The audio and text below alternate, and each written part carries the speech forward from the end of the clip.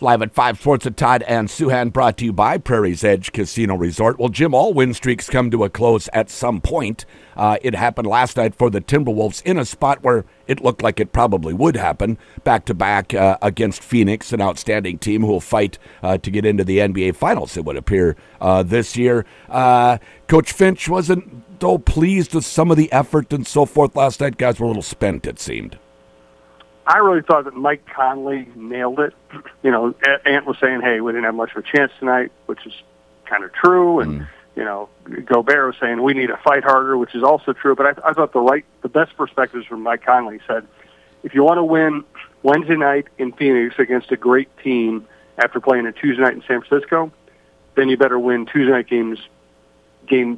night's game easier. You know, in other words, Tuesday night, it was a physical, chippy game, but they were playing a team without its three best players. Yep. And if they pull away early in the second half against an undermanned Warriors team on Tuesday, then the starters get to rest, start thinking about Wednesday night. Instead, they come off two emotional, close, tough games against the Warriors in 3 nights.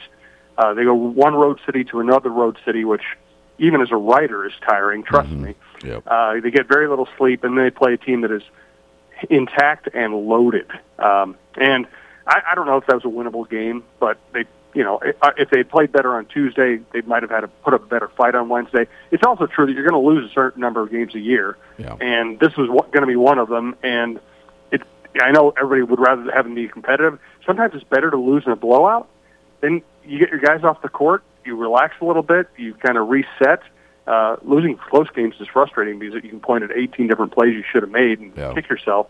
If you're going to lose, sometimes losing big is actually the better way to go. Also, and the other factor here is, listen, Durant's great, Booker's great, the Suns are really good, but this is one of those games where Josh Okogie was 4 for 23 from three-point line all season.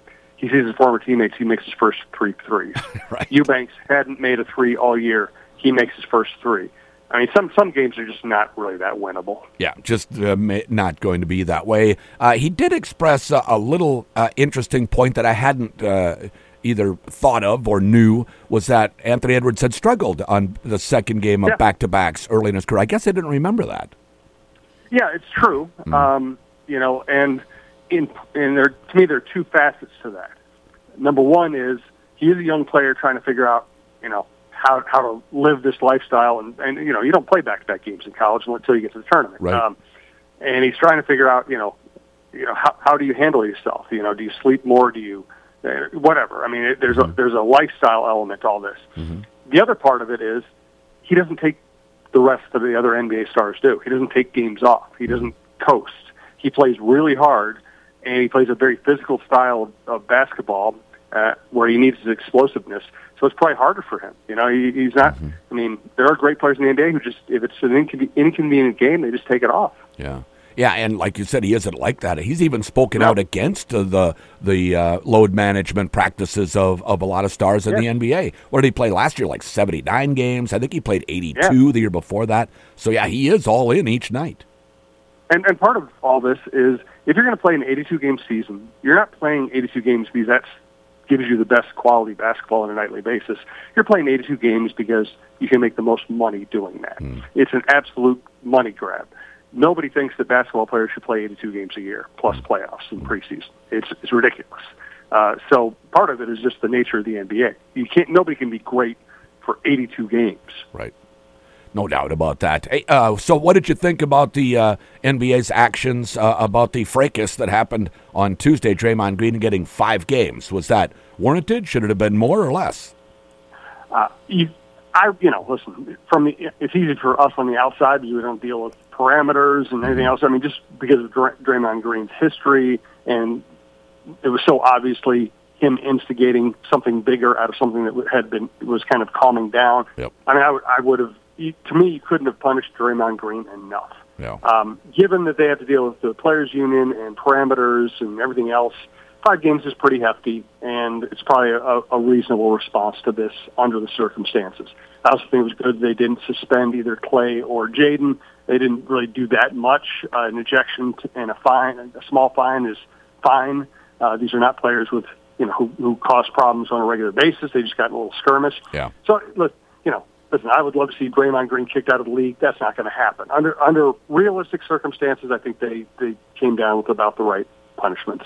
I was watching a little talk TV on ESPN yesterday, and Jason Williams was on there, former great college player, and then wrecked himself on a motorcycle and ended his NBA career prematurely. But he said he thought it was worth 10 games what Draymond had done. And he said, and I'm friends with Draymond, but his actions in the past leading up to this, he said, I think it's 10 games. And then Stephen A. Smith pushed back against that. But I thought it was interesting that a former player within the league would have gone that hard at him.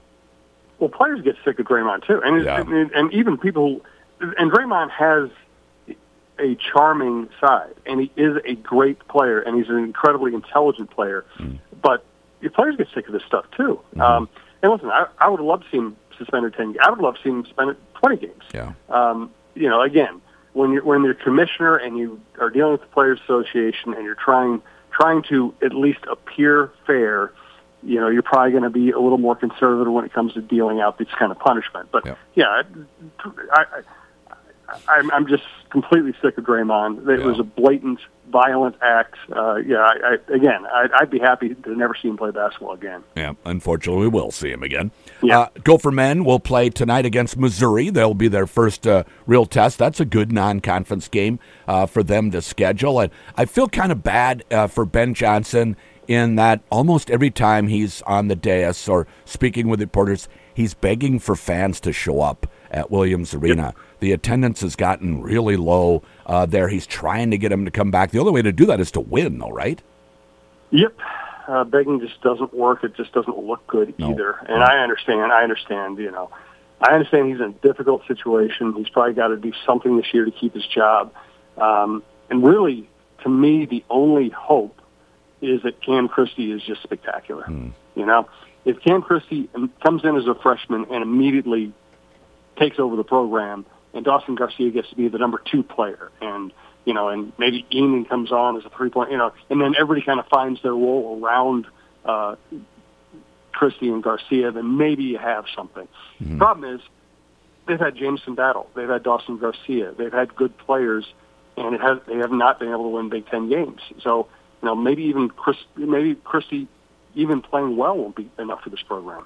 Yeah. He isn't related to the former NBA player named Christie, is he? Yes. Ah, that's his son then? Oh, great. Yep. So, some pedigree there as well. We see other sons of great NBA players, coming up all over the NBA now as well as college basketball. So, hopefully, he can take off and be that outstanding player. Dawn Plitzowite has her team playing well here early to begin with. They lost to North Dakota State last year and then kind of buried them last night, as they should, as a much larger program. So, it looks like she's off to a good start.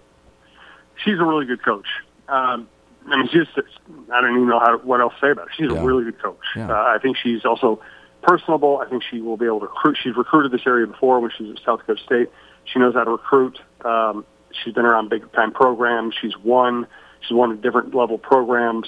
Listen, the Big Ten is really hard, and it's not like she's going to come in and win the Big Ten when Iowa and Ohio State and Indiana are this good. But I think you're going to see a lot better basketball. Unfortunately, Lindsay could not translate her high basketball intelligence into her players. And the most shocking thing about her tenure was that she was able to recruit excellent players, and and her guards never looked like they knew what they were supposed to do. Yeah. And I think you've already seen a change in that with Dawn.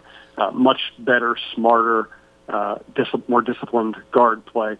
Lindsay's teams turn the ball over not only a lot, but in the worst possible ways. Those soft horizontal passes. When I would coach third graders, it's the first thing I taught my guards not to do. Don't throw that soft horizontal pass. It's going to get picked off and turned into a layup. It's a 4-point swing.